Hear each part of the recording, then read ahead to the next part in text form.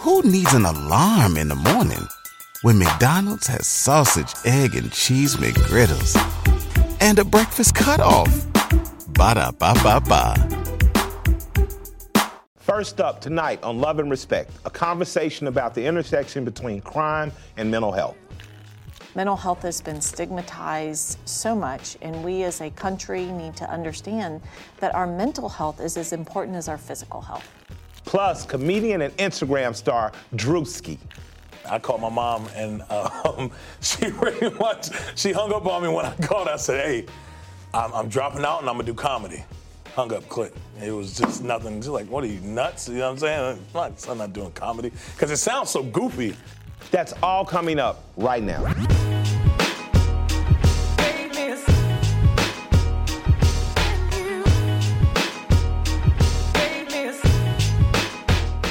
Welcome to Love and Respect Season 2. I'm Killer Mike, also known as Michael Render, and I'm glad to be here today. My new year started off great, right? I made it. I didn't die. Shouts out to 2021. They took my girl Betty White. But I woke up to some bad news a few days in. I got a text and a call from my old barber that my shop had been vandalized. When he sent me pictures of the shop, I instantly knew who had vandalized it. I instantly knew the person, who they were. I knew why they did it according to their own thinking, and I was very, very angry. It was a young man who's also a rapper, and he's mentally disturbed, mentally ill. I really, really had an affection for the kid, as aspirationally I thought he could be a very good rapper one day. But it was obvious within meeting him a few times that something was a bit off. I was angry enough to hurt him, to be very honest with you. I could have made some calls and made that happen. But I thought, in hanging up the phone with the person who informed me about my anger, and I remembered that my mother suffered from mental illness, bipolar and manic depression. I remembered that my cousin, who was very much like a brother to me, suffered from schizophrenia, as his father before him had. And it brought a sense of empathy and compassion. The last time I saw my cousin, whose name was Jimmy, half of his face still looked very normal to me, looked like the cousin I had grown up with. And the other side of his face, he had broken teeth and he had been battered and bruised. So I knew that someone had hit my cousin and someone had hurt my cousin. I knew that the worst thing I could do in that moment was try to force my cousin to be normal. And my wife reminded me that, Michael, you're talking to him, but he's not alone, is what she would say. That there are voices and other projections that his mind is doing that won't allow him to have close contact with you in that way. And I thought about the kid that had vandalized my shop, and I decided to move with a spirit of forgiveness and grace. I called some other rappers we knew from the underground circuit. I got in touch with his parents. Needless to say, they felt horrible. They were distraught to a degree. But after about 2 to 3 years of this, they were also used to these phone calls. I've built now a relationship in talking with them, and I hope that we can get this young man help, although it has been increasingly hard. Today, I brought in someone who's an expert on mental illness, and hopefully she'll help me not only sort through my own anger, pain, and eventually path to compassion. Since 2015, Ms. Kim Jones has been Georgia's executive director for the National Alliance on Mental Illness, and I'd like to welcome her to Love and Respect. Thank you, Michael, so much for being here, and thank you so much for sharing your story. Thanks for coming. That is so important. I was mad as hell. I bet you were. I got to be honest. I was really mad. But I haven't had anyone to really turn to and say, did I do a good job? Because it really wasn't about doing a good job. It really was for me. I would want someone to do the same thing for my cousin or my mother if they were in an emergency. Did I do a good job? You did an awesome job. What I'm hearing from you is compassion and understanding and acceptance that the mental illness is an illness. And that is so much what we need right now. Mental health has been stigmatized so much, and we as a country need to understand that our mental health is as important as our physical health. Yeah. So yes, I wish more people thought like you and more people were willing to be loud and proud about their own mental health struggles and those of others. And I got to tell people out there, besides it happening once, he came back and did it again. So truly my patience was tested, but I don't want to create an environment that I'd heard about in history classes of how the mentally ill were once treated. They were locked away. Absolutely. By the church, they were treated as though they were possessed and oftentimes physically restrained, not in good ways. What's in this country been our legacy of mental illness and how we handle it? I heard in the 80s that Reagan cut a lot of funding And after that, we start seeing a huge outpouring of mentally ill people out on the street. Absolutely. Well, in the past, we haven't done a good job. And that's what we need to do, is definitely do a better job in treating the mental health and mental illness as a true illness, a physical illness. You know, we would never lock somebody away up for a heart attack or diabetes or any of that, and we shouldn't be doing that when it's a mental health condition. Yeah. So that's definitely across the nation, moving to more care in our communities and more of a recovery-based care system for people with mental health conditions. What can people look for, not only in others, but in themselves, in terms of breakdowns? So if you're short-winded, I should go to the doctor, see if something's wrong with my heart and lungs. But what are some cues from a mental health perspective that I can say, maybe I need to sit with a therapist, psychiatrist, or my doctor and talk about maybe meds I should be on or treatments I should be seeking? Absolutely. Similar to physical health, like depression or other type of conditions, those are common things. If somebody passes away in your life, you might feel depressed. But when it starts impacting your life, when you are being picked up by the police because of some of your behaviors, or when other people are noticing it's lasting 2 weeks or longer and you're aware that this is really impacting my relationships and my lives around me, that's when a mental condition may become a mental illness and you need to reach out for help. There was a campaign to push it through barbershops, and black barbershops in particular. Absolutely. I hope that campaign continues. I'd like to volunteer the swag shop to be one of, as we grow sites, you guys will have sites, because I would like to see American men, all men, black men in particular, have the resources that they need. I'd like to acknowledge people like Charlemagne the God, who's been on this for the last 3-4 years and making sure that black men know that that's there for us as well. And I'd like to encourage other barbershops to join the campaign, because, you know, we need it in our community very badly. Absolutely, and thank you so much. That's so kind. You're just an incredible person, you are. But absolutely, barbershops within the black communities are a trusted place. Yeah. And you think about it, you're sitting there for 30 minutes, you're captized, people have your attention, and training barbers to know how to talk about mental health and how giving them resources that they can send people to is incredibly important. So we'll get that done. I'd like to thank you for coming out today. Oh, no, thank you. Appreciate the knowledge and information you've given me. I'd like to say to the people on the other side of the camera that it's important that we show empathy, that we show grace, and we show compassion, because all of us have someone in our family that has suffered from or is suffering with a crisis. I'd like to wish the person that vandalized our shop the best and hope he gets help. I'd like to send thoughts and prayers to those that are out, and let's make sure under the gold dome, no matter who you voted for governor, that we're there united as Georgia, making sure we get better policy. I appreciate you. Until we see you again. Thank you. Thank you. Welcome to Love and Respect. My God. Man. Hey. Man, Gwinnett County's pride. Yeah, man. You see it? Yeah. Man, so let me give people let me qualify this. So Gwinnett County. Yes. When my grandpa first let me drive his Plymouth Valera, yes, he gave me instructions. Okay. Don't take your butt to Douglasville, Cobb, or Gwinnett. Damn right. Right? So definitely don't go to Cobb. So it wasn't exactly a sundown town, but it was a don't mess around town. And the Migos have definitely qualified it as the North. It officially is a part of the city now. Yes. But Gwinnett is the county where people left the city to escape to for better education, for better housing, for things of that nature. It was predominantly white when I was a kid. Yes. It was scary. The cops still scare you out there. Yes. But you are from Gwinnett. How did growing up in Gwinnett, coming down as a 1-year-old from Maryland, you grew up in Gwinnett, how does that influence your comedy? Because it's not the same as if you're from Zone 6 or the West Side or the South Side. Well, I'll tell you one thing, the police different. Yeah. You definitely not in the city, you know what I'm saying, but you're still in the urban area of the city. So we're near, I grew up near Stone Mountain. I know you're probably familiar with Stone Mountain.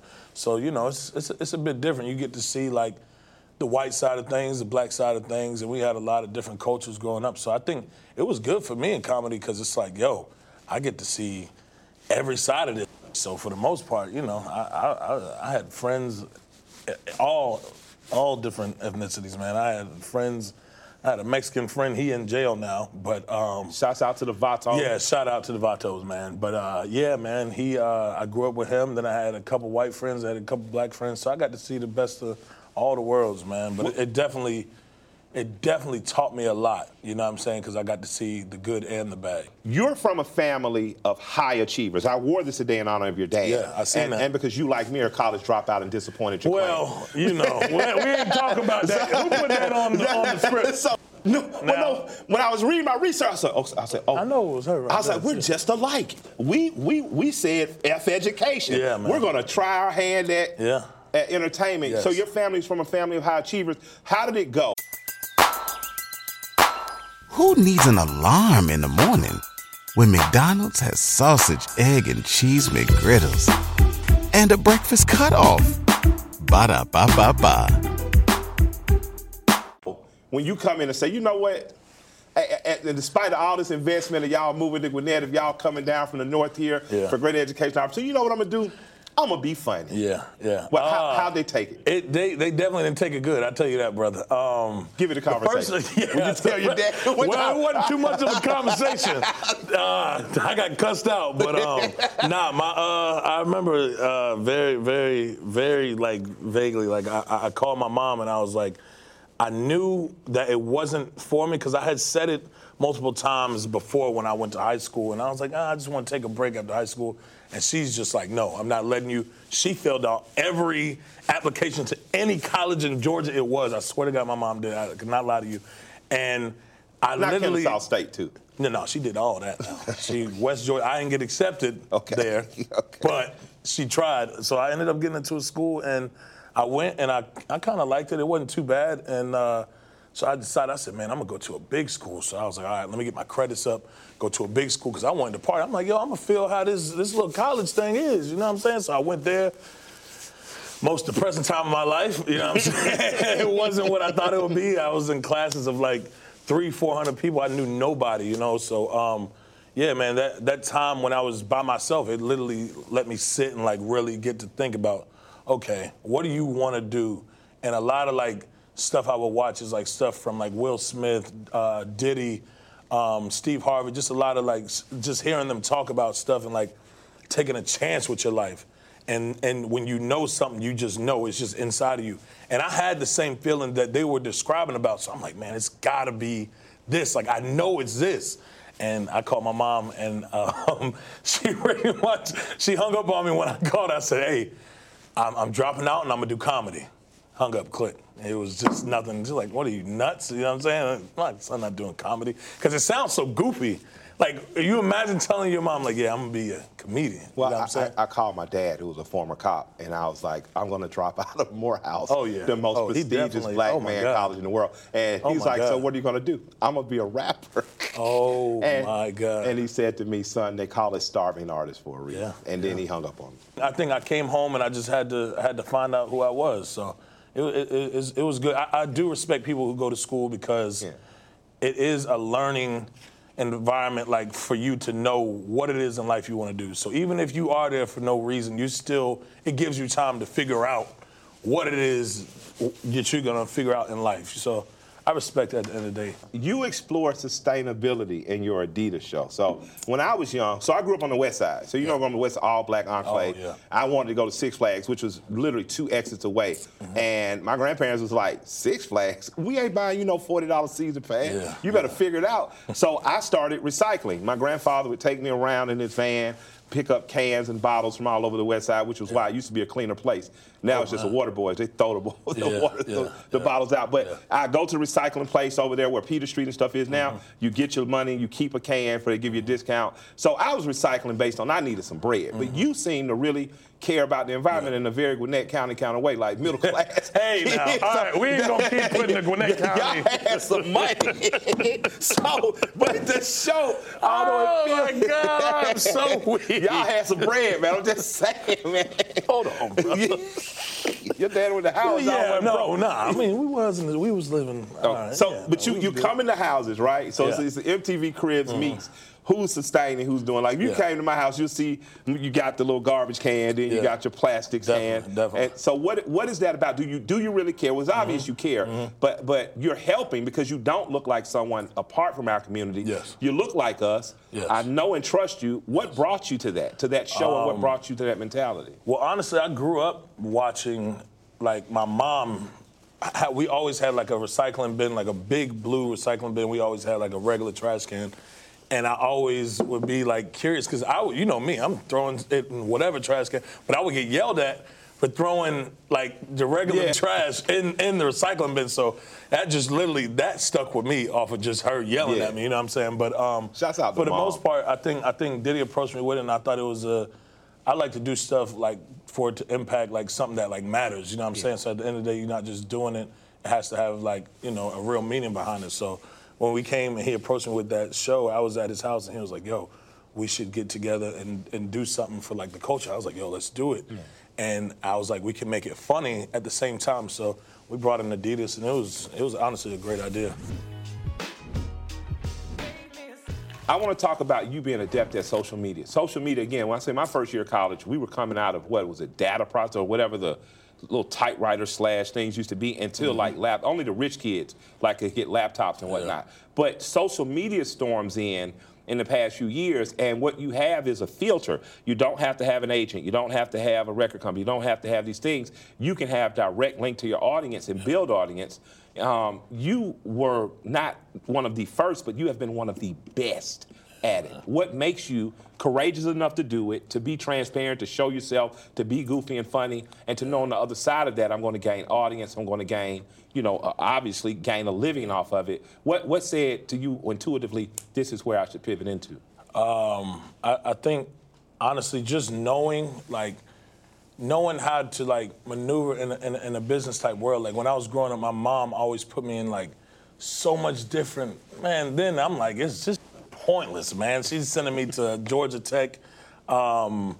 What do you call those camps? It's like the summer programs. Yeah, it's like a Georgia enrichment camps and whatnot. Yeah, it was like a Georgia Tech technology camp, and I'm like, all right, why am I doing this? And she has me doing piano. I'm like, why am I doing this? Got me playing in the orchestra. Why am I doing this? You know what I'm saying? Yeah. So just a lot of different stuff because I just wanted to play football. I'm like, man, I'm gonna go to NFL. I'm gonna go to NFL, man. I'm gonna go to NFL. But she always had me like doing something like karate or something. It just always was something, and she wanted me to see all this stuff and like figure out, okay, you can't be satisfied with one thing. If you're gonna do it, always continue to find like a new way you can do it in a different way it can happen. So I think just stuff like that always like just like sat with me, and I think that helped a lot of my success because I'm never really satisfied. Like if I do something on social media, I always feel like I have to get to that next new thing that it is. So I think TV and movies currently now is like my new main goals, but my goals have just been growing, man. So you've conquered the net, and now you're going to conquer mainstream with your mentality. 100%. I was going to ask you that, so you already answered. So we going. Man. I'm going to get this like The Rock, 10 million, 20 million. Oh, just give me free passes to some shows, please. Don't forget your folk, man. I just got off a tour where I did some stand-up. Remember Unc, man. I got you. You should have came to the, you see I'm talking like this when you feel me. You should have came to the last show I had. And I was on the J. Cole tour, and it was a great experience. Who has mentored you, and did you seek mentorship, or did mentorship just kind of find you? Because having a relationship with Puff is a hell of a mentor relationship. Yeah, 100%. He always had respect for me, and like I think he just was so open to, and even any other mogul that I've linked up with has always just shown love and like giving me tips on stuff I might ask, because I'm open to asking. I don't care to, you know. I definitely, I'm an open book, man. I want to learn more. You can never learn too much. I asked a 2, 5, and 10 question. Yeah. And the 2, 5, and 10 is, what's your 2-year plan? What's your 5-year? What's your 10-year? What are we going to see out of you? In 2 years, I'll definitely have a TV show. TV show in 2? What in 5? 5. Definitely have a movie or 2. Movies in 5? Yes. And in 10? Like my own, not just in one. Gotcha. In 10, I would definitely be selling out a huge arena for stand-up. Last one. I love Could Have Been Records, right? Oh, man. All right, so I need you to, I'm Drake. I'm Drizzy right now. I'm a little darker. My beard is just, I'm Drizzy. So he always be looking cool. I'm a Drake fan. Okay. Usually there's a slew of girls behind, but I'm not really Drake, so. Yeah. And he's a little more skinnier. But yeah, he is skinny. But he's lifting. Well, he's lifting and I'm losing. So we'll meet in the middle. All right, yeah. What's crazy is Drake looks like he could have been my dad's kid. I tell my mom all the time, I was like, you thought you was going to get a little good hair, light skin, baby. Yeah. You got a little symbol. Pitch. She named me Santiago. Yeah, no, I was like, it. I do not look like a Santiago Yeah. unless I play for the Braves. Yeah. Look. Well, Look, boy, you wouldn't. Look, okay. none of the Braves We players. keep going. They telling me back there. They saying keep going. Look, okay. so Go ahead. Give me a pitch. Get me to say. I got you. No more OVO. I'm coming. It could have been. Okay. Well, the main thing I usually do, I go ahead and just talk about the deal. Okay, I'm gonna let you know straight up, you ain't getting nothing. You might get a percentage of what your masters. You might get 1% of masters, but at the end of the day, we're in ownership of you. But the position we put you in, well, we don't really put you in a position to win, but we see where you at with it. We see where your mind going. If your mind moving at a good pace, you're going to learn how to get up out that fight. So you in that fight, man. You below us. At the end of the day, the CEOs is in ownership. You know what I'm saying? Yes. So until you can fight your way out that. You sound like Irv Gotti talking to Ashanti Yeah, right man. now. I'm trying to tell you. I take a lot of hate on tips. Irv. Yeah, I take a lot of tips from a lot of those, OGs that were in full control, like Suge and them. You know what I'm saying? So, yeah, I say that's one of Well, my. since I'm a J Prince investment, I'm going to decline. Okay. I don't want no rap. Okay. Man, thank you, Druski, for man. being No, an thank amazing you, man. kid out of Gwinnett, Thank you, brother. for representing Atlanta well. Thank your mom for making sure you were exposed enough that you just chose to be a dropout. Thank your dad for going to Howard and making a great kid like you. And just, man, thank you for what you bring to the culture. I love and respect you. Thank you for what brother. you bring to the culture, brother. Love. You're killing it, man. Absolutely, brother. All Thank right. you for coming on Love and Respect. Black Young Kings, y'all see we winning now.